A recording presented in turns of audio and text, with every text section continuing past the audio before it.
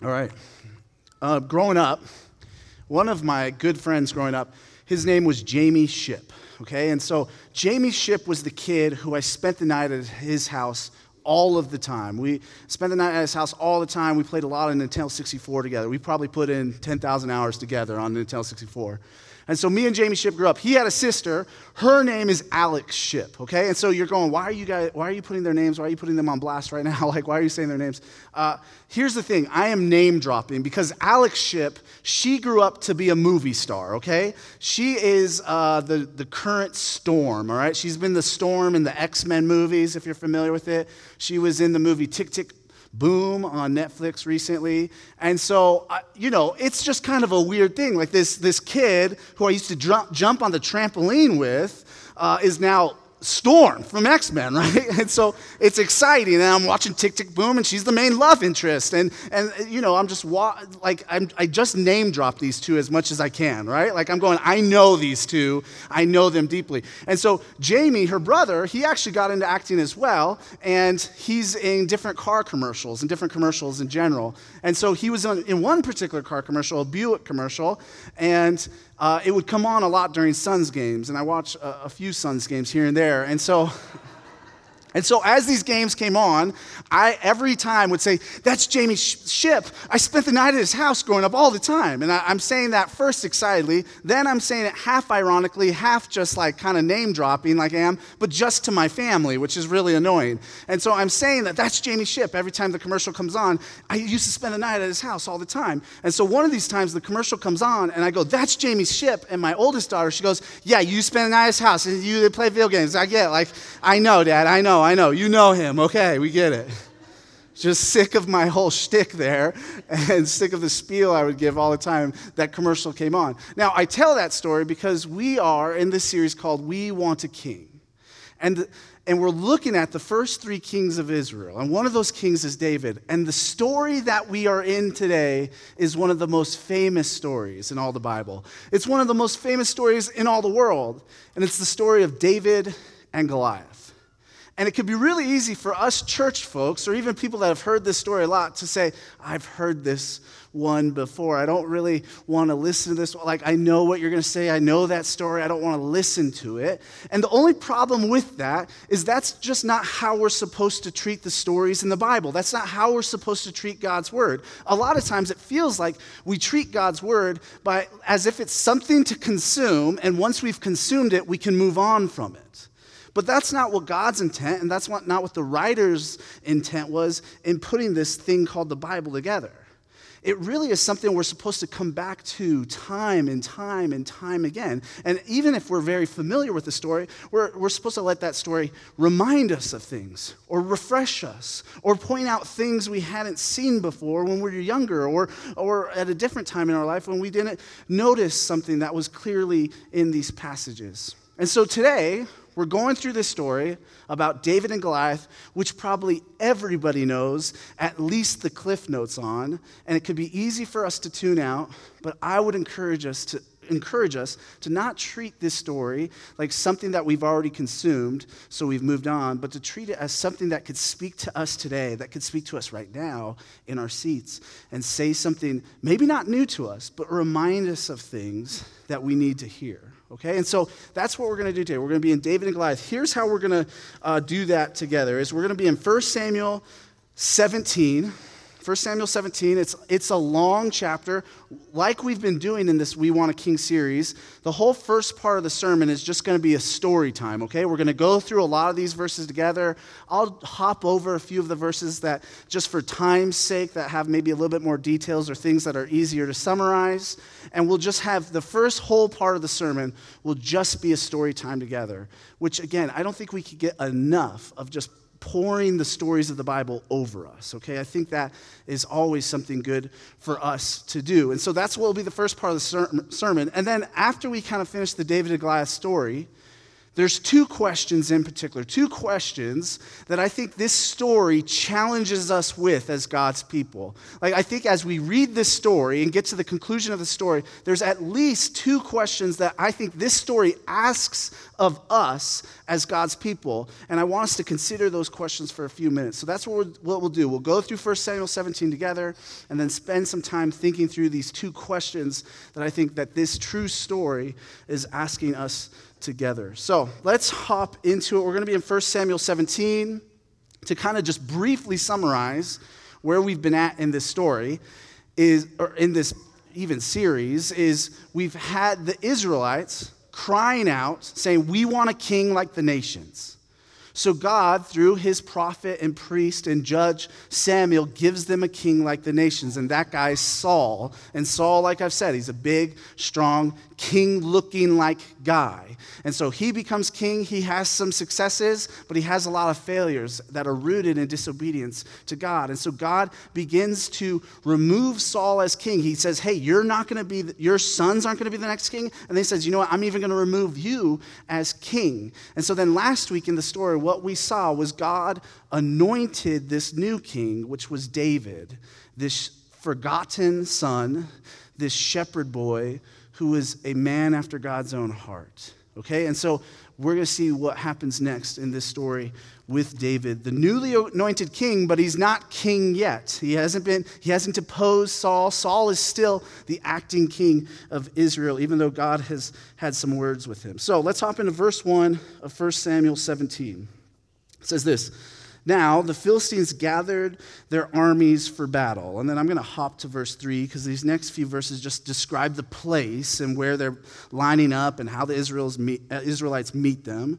And verse 3 says this: and the Philistines stood on the mountain on one side, and Israel stood on the mountain on the other side, with a valley between them. And there came out from the camp of the Philistines a champion named Goliath of Gath, whose height was 6 cubits and a span. He had a helmet of bronze on his head, and he was armed with a coat of mail, and the weight of the coat was 5,000 shekels of bronze. And he had bronze armor on his legs, and a javelin of bronze slung between his shoulders. The shaft of his spear was like a weaver's beam, and his spear's head weighed 600 shekels of iron. And his shield bearer went before him. He stood and shouted to the ranks of Israel, "Why have you come to draw up for battle? Am I not a Philistine, and are you not servants of Saul? Choose a man for yourselves and let him come down to me. If he's able to fight with me and kill me, then we will be your servants. But if I prevail against him and kill him, then you shall be our servants and serve us." And the Philistine said, "I defy the ranks of Israel this day. Give me a man that we may fight together." Well, when Saul and all Israel heard these words of the Philistine, they were dismayed and greatly afraid. Okay, let's pause there for a little bit. There's nothing like a Bible story to remind us that ancient Israel was a very different place than today, right? Like, you read the story and you're like, this is just a different world where armies line up, yell at each other, and do all sorts of things to get ready for battle. It's just a totally different world. And I think that's important for us to know, because a lot of times we enter these stories going, this is exactly like Flagstaff, Arizona. Like, this is totally the same. Like, and you're like, no, it's not, okay?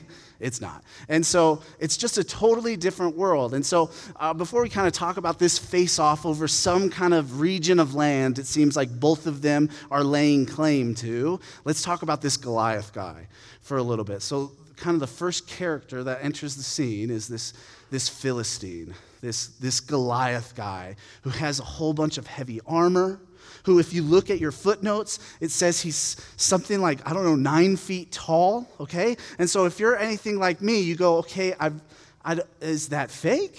Like, what's going on there? So let's talk about Goliath and his size a little bit here. So in our kind of tradition of this story, Goliath, a lot of times, he gets talked about as if he's a giant, right? We call him Goliath the giant, like a lot of times. And the Bible actually never refers to Goliath himself as a giant.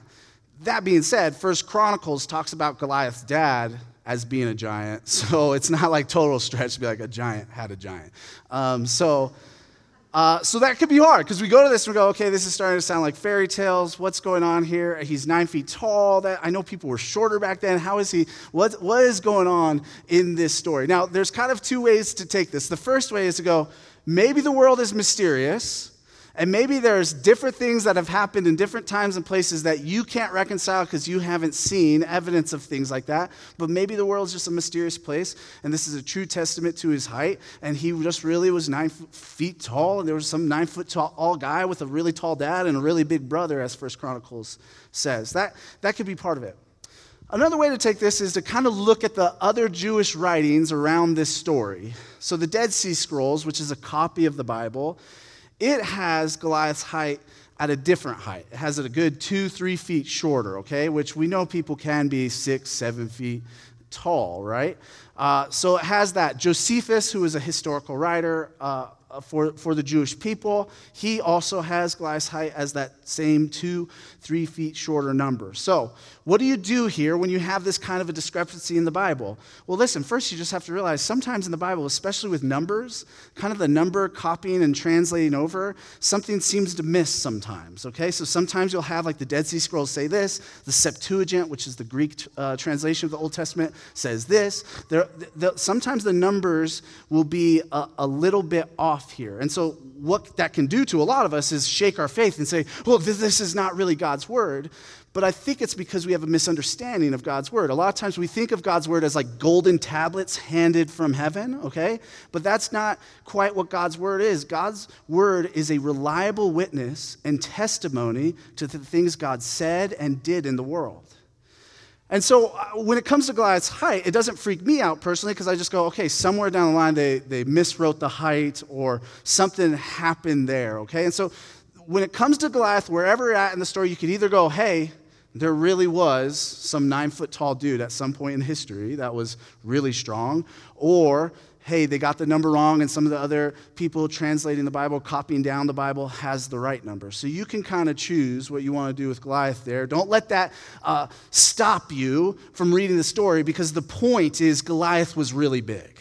Okay, Goliath was a really big, really strong champion of the Philistines. Okay, personally, I like to think of him as like a Shaq-like sized guy, okay? I kind of imagine Shaq actually in this story. And so if that helps, maybe it doesn't. And so I imagine a really big Shaq-like guy. And the point in all these descriptions of Goliath here are to say, this guy was really big. This guy was a champion.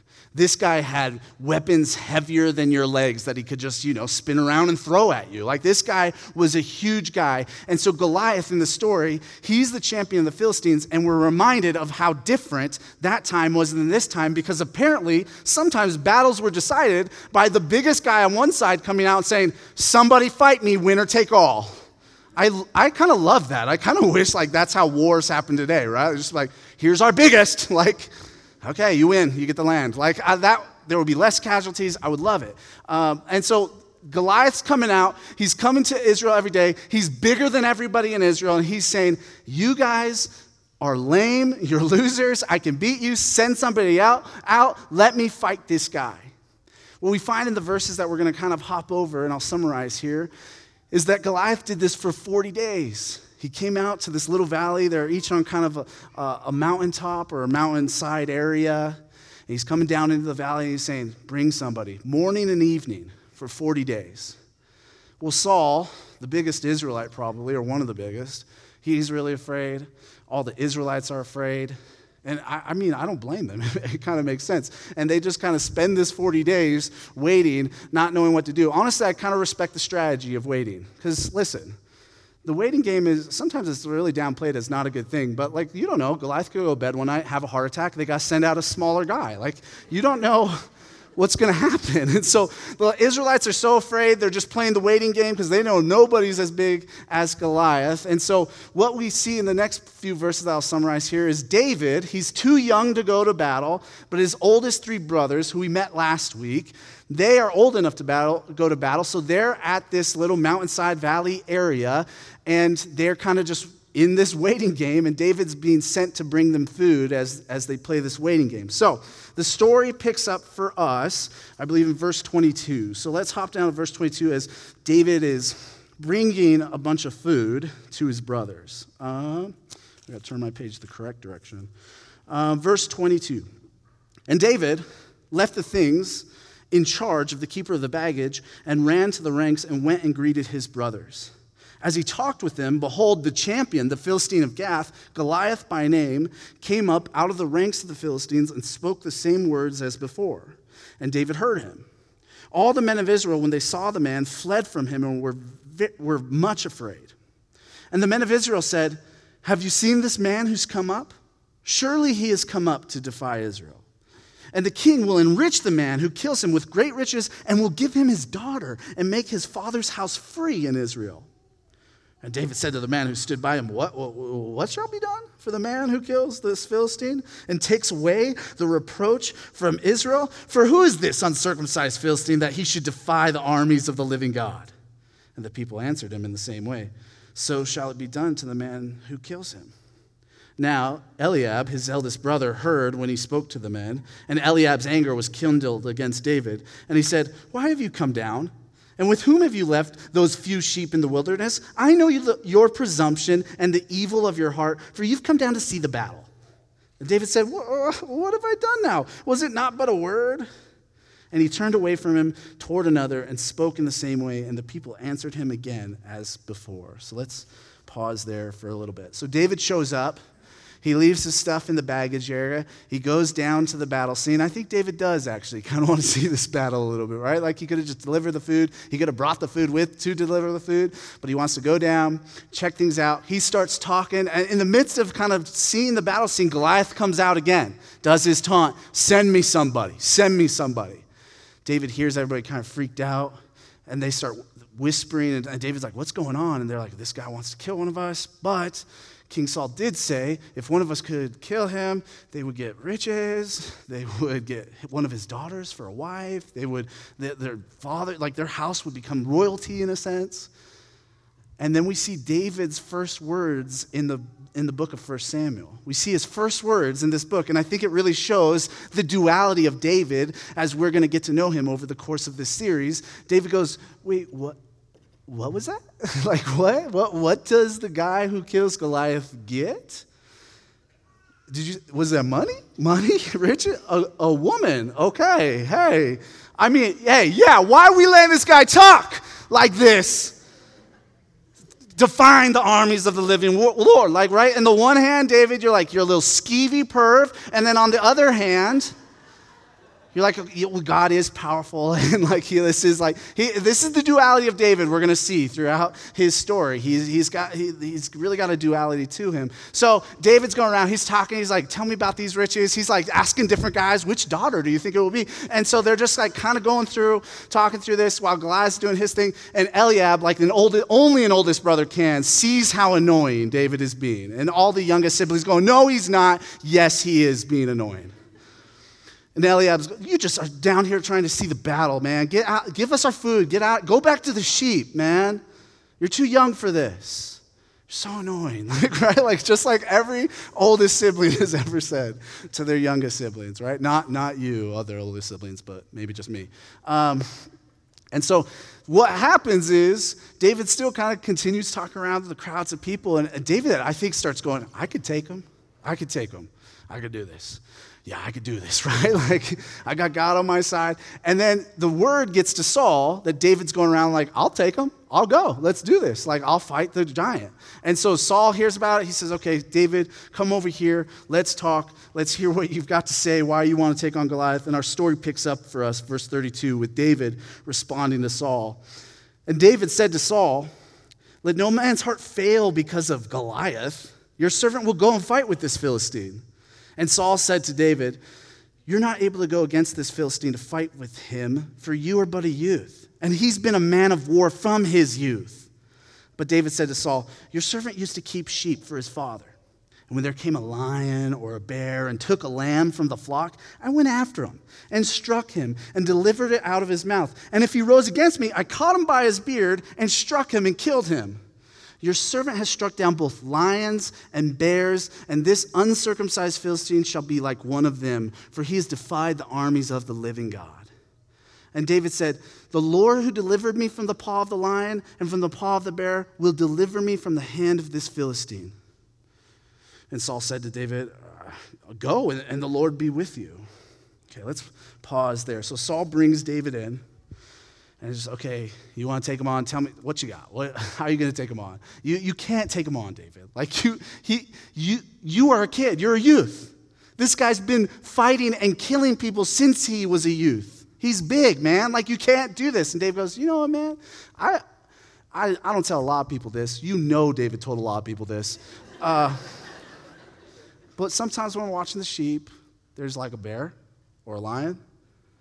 I kill him. I just straight kill him. One time one rose up on him, I grabbed him by his beard, his bear beard, and I just beat him to death. Right? Now, if I'm Saul, I'm going, you're a liar, dude. Like, that didn't happen. But David said, hey, this happens sometimes to me out there where this bear or lion's come to take one of my sheep, and the Lord just empowers me in a way to take one of them down. If I can take down a bear, I could take down a giant. Like, this is no problem for me, Saul. And somehow, inexplicably, Saul is like, okay, all right. I mean, I've heard enough. You go fight him. Go. May the Lord be with you. Like, right?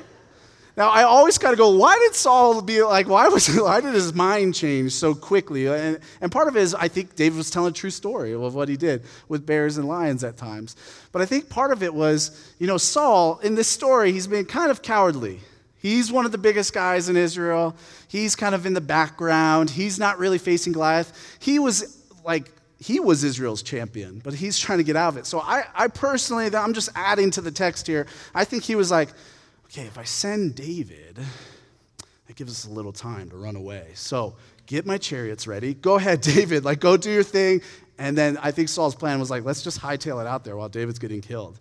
And so anyway, Saul goes, okay, I can't just send you out there like this, little shepherd boy. And so he's like, take my armor, take my weapons, and David puts it on in the next part of the story. And it's just, this is how small David is and how young he is, if you didn't know from his braggadocious ways. But he's like, he can't walk in the armor, he can't carry the armor, he can't carry the weapons. This is how small he is. And he's just like, Saul, I don't think he'll kill me because I'm like in here, but like I can't fight him. I don't think I could kill him. And so can I just kind of do my own thing? Like, again, I fought a bear once. And so Saul's like, okay, do your thing. So David goes down to the brook, a little river, a little stream. He picks up some rocks and puts it in his bag. He puts 5 rocks in his bag. And now most of us know what's about to happen with one of these rocks. And I fully believe that rock is empowered by the Lord in this moment to display who God is. But sometimes people kind of doubt this story because they go, how could a rock take down a big guy? And I would just say this. Have you ever seen a river rock before? Those things would wreck you, man. Like, those are like some deadly rocks, okay? I would never want to get hit by one of those things. But anyways, David picks up those rocks, puts it in his bag, and he heads out to face Goliath. I imagine he winked at his brother right before and then headed down to face Goliath. And so the story picks up for us, I believe, verse 41 is what I want to say. Yep, 41. So let's hop down there. And the Philistine moved forward and came near to David, with his shield bearer in front of him. And when the Philistine looked and saw David, he disdained him, for he was but a youth, ruddy and handsome in appearance. But the Philistine said to David, am I a dog, that you come to me with sticks? And the Philistine cursed David by his gods. The Philistine said to David, come to me, and I'll give your flesh to the birds of the air and to the beasts of the field. Then David said to the Philistine, you come to me with a sword and with a spear and with a javelin, but I come to you in the name of the Lord of hosts, the God of the armies of Israel, whom you've defied. This day the Lord will deliver you into my hand, and I'll strike you down and cut off your head. And I'll give the dead bodies of the host of the Philistines this day to the birds of the air and the wild beasts of the earth, that all the earth may know that there is a God in Israel. And that all this assembly may know that the Lord saves not with sword and spear, for the battle is the Lord's, and he'll give you into our hand. Let's pause there for a second. So David goes to face Goliath, doesn't have a sword, doesn't have any sort of weapon of war besides his sling that he's going to sling these rocks at him, probably a bag of rocks, maybe his shepherd's staff, I don't know. Maybe that's why Goliath says this thing. He's just insulted, right? He's just insulted. He goes, "You're going to, really? Come on." And then Goliath's, "All right, you want me to kill kid? I'll kill kid. Hey, kid, I'm going to kill you. All the animals outside are going to eat you, okay? Bird's going to eat you. Other animals going to eat you." And you know David's a teenager because part of his comeback is the exact same thing Goliath said to him. "Oh, no, I'm going to kill you. And they're going to eat you, bro." Like, that's how I also know this is a true story. Like, this is accurate. It's too accurate. It reminds me of my teenage self. But David also says something else. He goes, "Listen, man, you fight for your gods. My God fights for me. You fight for your gods with all sorts of weapons. My God fights for me without any weapons." That's how powerful my God is. In fact, this fight's going to be over. It's going to be displayed to all for all to see how powerful my God is, who fights for me. So let's do this, all right? And so the story picks up for us, verse 48. When the Philistine arose and came and drew near to meet David, David ran quickly toward the battle line to meet the Philistine. And David put his hand in his bag and took out a stone and slung it and struck the Philistine on his forehead. The stone sank into his forehead, and he fell on his face to the ground. So David prevailed over the Philistine with a sling and with a stone and struck the Philistine and killed him. There was no sword in the hand of David. Then David ran and stood over the Philistine, took his sword and drew it out of its sheath and killed him and cut off his head with it. When the Philistines saw that their champion was dead, they fled. And the men of Israel and Judah rose with a shout and pursued the Philistines as far as Gath and the gates of Ekron, so that the wounded Philistines fell on the way from Shaaraim as far as Gath and Ekron. And the people of Israel came back from chasing the Philistines, and they plundered their camp. And David took the head of the Philistine and brought it to Jerusalem, but he put his armor in his tent. Okay, let's stop there. And so the Israelites win. So that what happens is David says his smack talk. David starts swinging that thing. He launches it at Goliath, hits Goliath. Goliath's down for the count. Can you just imagine, again, imagine you're in these battle lines and you're watching, you're going, David's going to die. David's going to die. Okay. Oh, okay, he connected. Oh, okay, Goliath's falling down. Okay, what's David doing? David's walking up to him. Then the other side's going, what's he doing? How did he do that? And then David just picks up his sword and just chops his head off, right? Like, if I'm a Philistine, I'm going, their kids can beat us up. Their kids can beat up our giants. And I'm like taking off, right? And I'm running. And the Israelites, they know what they got to do. They just said, let's go, right? Let's do this. And so they start chasing down the Philistines. They win the battle. And this is this famous story of David and Goliath, where God takes David, this young shepherd boy, and uses him to defeat this powerful, big powerhouse that is part of the nation of Philistia, the Philistines. And so that's our story. And it's a famous one. We've heard a lot of times. What do we learn from the story? What do we take away from the story? And so I think there's really two questions for us that I think God almost wants to challenge us as his people with as we read this story, right? It can be easy to treat the story like it's just a fairy tale, right? There's even a really big guy that we call a giant and just say, well, that was a fun story, right? About having faith or whatever it is. But it's not a fairy tale. It's a real story that made it into God's word that God wants to do something with in us, his people, many 3,500 years later. And so what do we do with this? I think there's two questions that God almost would ask us as his people, or would challenge us as his people as we read this story, okay? And so here's the first question. The first question that I want to ask us as God's people after reading this story is, do you, church, do you have a God-saturated imagination? Do you have a God-saturated imagination? A God-saturated imagination is one that can see God moving in any situation. A God-saturated imagination is one that sees that all of life can be an encounter with God. Church, do you have a God-saturated imagination? One of the main contrasts in this story is David and really everybody else. but David with Saul and even his oldest brother, Eliab. And it's an interesting contrast because we know that Saul's really big, and we know from our story last week that Eliab was also really big because Samuel thought he looked very kingly and was tall and all this stuff too. And so you got two of the biggest physically characters in the Bible being in this story being contrast with David, who's smaller. And they can't help but see what's in front of them. They can't help but be afraid. Yet David is not afraid. David has a God-saturated imagination. Saul's hiding in the background. Eliab's chastising his little brother for believing that the Lord could deliver them. Even Goliath chastises David. But David has a God-saturated imagination. He sees this situation. He remembers God's promises to the people of Israel. He knows that God wants to restore the whole earth somehow through the people of Israel. He knows that the people of Israel are supposed to display God to the nations. And so he sees this impossible situation with a champion that's far bigger than him. And instead of feeling the fear that Saul and Eliab, the two big characters in the story besides Goliath, instead of having fear like them, he says, what if God does move here? What if God does do something here? Perhaps he could. David has a God-saturated imagination. He can see God moving, even in the most impossible of situations. I have to admit, I relate more to Saul. As we've been in this series and we've been going through 1 Samuel together, every time I kind of read a lot of the Saul passages, I feel like I'm going, man, this feels a little bit too close to home. This reminds me a little bit too much of myself.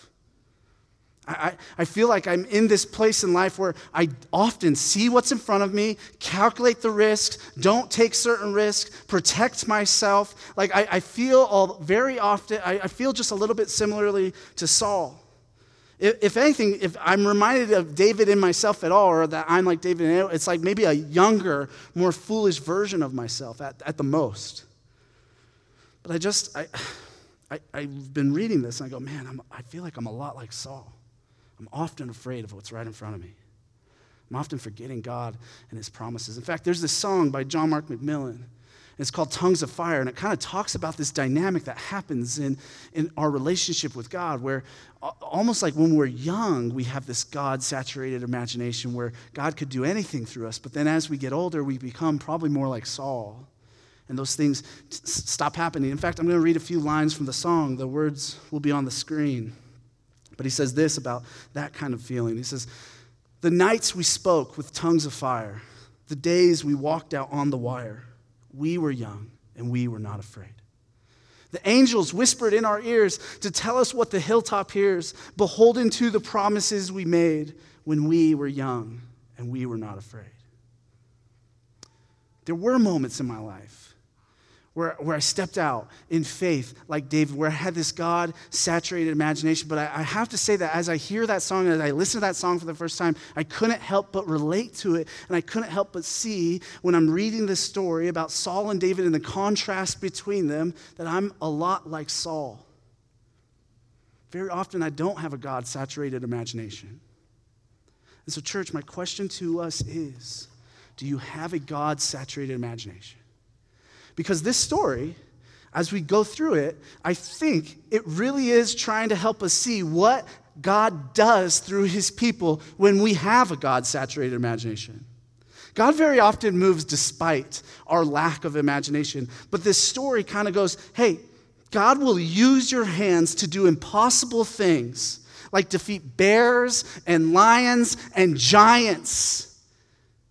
When you have this God-saturated imagination, when you can go, what if God moved in this situation? What if God did something here? It should not just be the young and the immature among us who thinks God can do big things. We shouldn't get stuck like Saul. It shouldn't just be the young among us who can imagine God to do big things. What if we, church, began to look at the totality of our lives and say, what if God did something in this? What if God did something here in this part of my life? What if God did something here in this place I work? What if God could do something? Church, do we have a God-saturated imagination? Not an unhealthy superstition or an overzealous foolishness like a lot of us turn our faith into, but what if we had spirit-empowered hearts, which we do, and those spirit-empowered hearts caused us to imagine God to move in all sorts of ways in the worlds, in the places that he's put us in. Imagining specific situations. What if God did something here? I have to admit, the people that imagine that way and have that God-saturated imagination, they tend to annoy me. They just do. But I also have to admit, those people tend to see God move. They just do. Do we have a God-saturated imagination? I really think maybe the main point of this whole story is to say, what if God's people lived with a God-saturated imagination? Right? When we have God-saturated imagination, our faith becomes much more of an adventure, where God is going to use us to kill lions and bears. It's easy for us to become cynical. It's easy for us to just be realists. And it's worth noting that just because you have some God-saturated imagination, God's not a genie. It's not like you just imagine God will do things and then he does them. That's not how God works.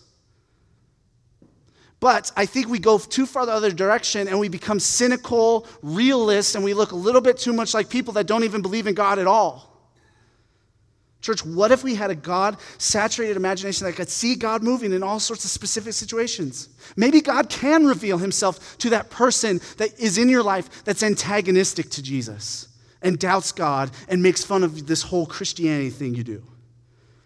Maybe God can give you inroads into a place of brokenness in our city where you can move and change and do things. In fact, you know what? I know there's somebody in our church who years ago, she had this God-saturated imagination. Her name's Michelle Preeb. She saw that homeless people were dying at night in the wintertime, and she talked to a bunch of churches to get people to stay at churches at night with different government help. And now it's become this whole government program. And they've built up so that I don't even think churches are part of it anymore, but it's because there's more government provision there. She had a God-saturated imagination that said, what if God could use me to stop people from dying? Do you have a God-saturated? Maybe God can free you from whatever sinful patterns and behaviors that seem to have a spell over you. Maybe God's church can continue to grow in a place that opposes it more and more every day. Too often, we've let life's disappointments and the real things out there, the real big and scary things out there, convince us to forget what David knew, that there is a living God. There is a living God that is moving through his people and wants to move through his people. How can we begin to let our imaginations become God-saturated? I think that's what this story wants to challenge us with. And just a key to help you with, things like knowing his word, things like prayer, things like going out in the world and kind of just doing things and seeing if God moves or if he doesn't move, those kinds of things help our God-saturated imaginations. Church, may we be a people that let our imaginations be saturated by God, because I think that might be the whole point of this story. The second question that I think that this text asks us is this, do you know that God works through the weak things in this world? Do you know that God works through the weak things in this world? He always has, and he continues to do so. It seems like God wants to remind us how powerful he is by working through weak things. God wants us to see that it is really he is the one with all the power, not the giants in our lives, not us ourselves, but he's the one that holds the power. And he's so powerful that he can continue his mission of restoration through the whole earth through weak things and weak people. Do you know that God almost always does his work through weak things? In Genesis, it seems like God's like, who are the knuckleheads? Who are the scorned? Who are the cowardly? They're going to be part of my family. They're going to be the ones that propel the mission of God to restore all things forward. In Exodus, he picks a guy with a stutter who seems a little bit cowardly himself, who's been rejected by the Hebrews and rejected by the Egyptians to free God's people. In Leviticus, Numbers, and Deuteronomy, God takes that same people, that enslaved people who were relatively small group of people compared to all of the other nations, and he makes them a people. Not just a bunch of wanderers, not just a bunch of enslaved people. He makes them a people. And his goal in making that people is that they would display, that this small people would display the infinite God of the universe. In Joshua, God further establishes that people who don't have fighting ability, they might not even have had too many weapons, I think. And he gives them a land to further display that.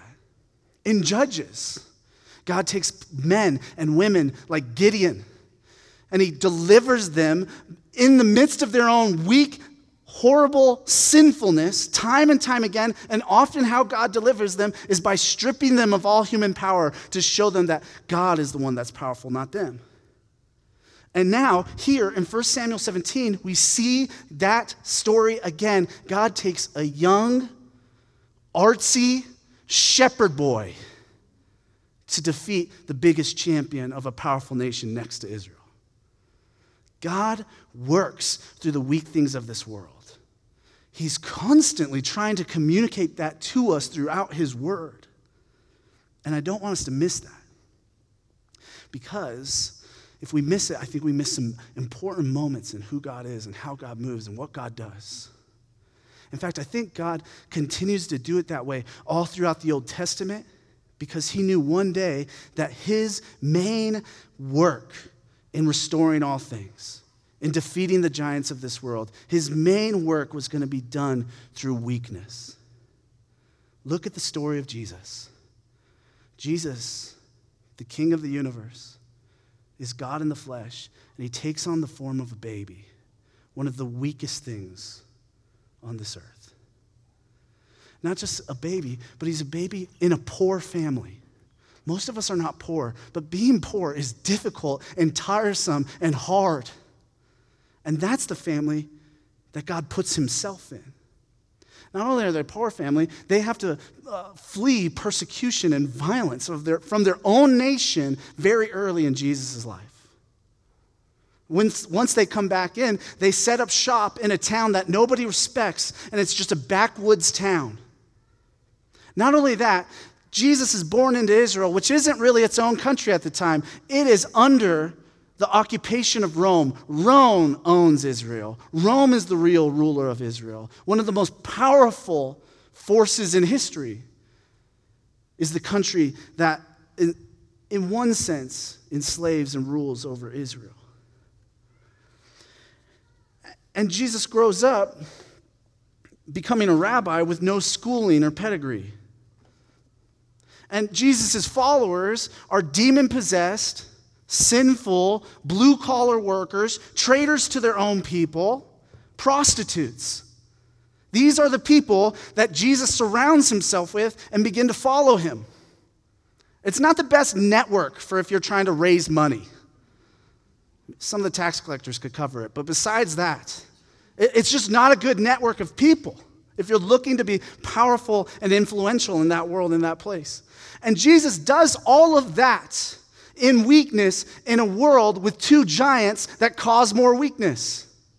There's this giant of sin, this sinful power that soaks the earth all through Jesus' life, that there's no corner of the earth that doesn't have some level of evil in it. And then there's this giant of death, where people Jesus grows up with and knows die before him. That people die all the time in this world. No one can escape death in Jesus' world, in that time, in that place. You couldn't hide like Saul from death. You had to face the giant death at all time. Jesus grows up in weakness in this world that causes more weakness. And then God's plan to get rid of that weakness is more weakness. The way that Jesus is going to defeat those giants of sin and death is by going to the cross, this execution tool this symbol of the power of Rome. Jesus is actually going to go up on that cross and he's going to defeat death by letting death consume him. He's going to defeat sin by letting the sin of others put him up on that cross. God moves through weakness. Jesus doesn't come to this world and become more powerful than these giants and evil things in our world. He already is, and he's so powerful that he can defeat them by their very mechanisms, sin and death. And that's how Jesus defeats the giants of our world. That's how the true and greater shepherd, that's how the true and greater anointed one, that's how the true and greater forgotten one, that's how the true and greater weak one faces the giants of this world and defeats them. Church, do you know that God moves through weakness? He just does. And we can't miss it. It's a major point in the story of Scripture. Your life, it might seem full of weakness. It might seem full of weakness. But guess what? That is good news. That means you're blessed because God does his best work in weakness. If you're like me, church, you run away from weakness. When I start to feel weak or when I know things are going to make me weaker, I try my best to avoid those things. But I'm missing out on seeing God move in those moments. I'm missing out on experiencing God in certain ways because I look to my own power instead of God's power. Church, may we have a God-saturated imagination that fills our minds even in the weakest moments, because that tends to be where God slays the evil giants of this world. Amen? Amen. Let's pray. God, thank you for this story. Thank you for refreshing it in us this morning. Thank you for reminding us of some of the basic tenets of Scripture and the things that you want to call us into. God, I pray that we would be a church with a God-saturated imagination. God, I fear because of my own cynicism as a leader here, that's going to kind of infect and poison, in a sense, the rest of this group. God, let not my shortcoming of cynicism stop our church from having a God-saturated imagination. God, you are moving, and you're doing all sorts of things. And then, God, I want to pray a prayer of comfort. God, for those of us that feel weak, feel defeated, feel broken, and feel like you're not there at all, God, would you help us see that you are there? God, may we read things like the Beatitudes in Matthew 5, God, and be reminded that you will bless us in the midst of all sorts of weakness. God, we love you and we need you this morning. Would you comfort us with yourself? Amen.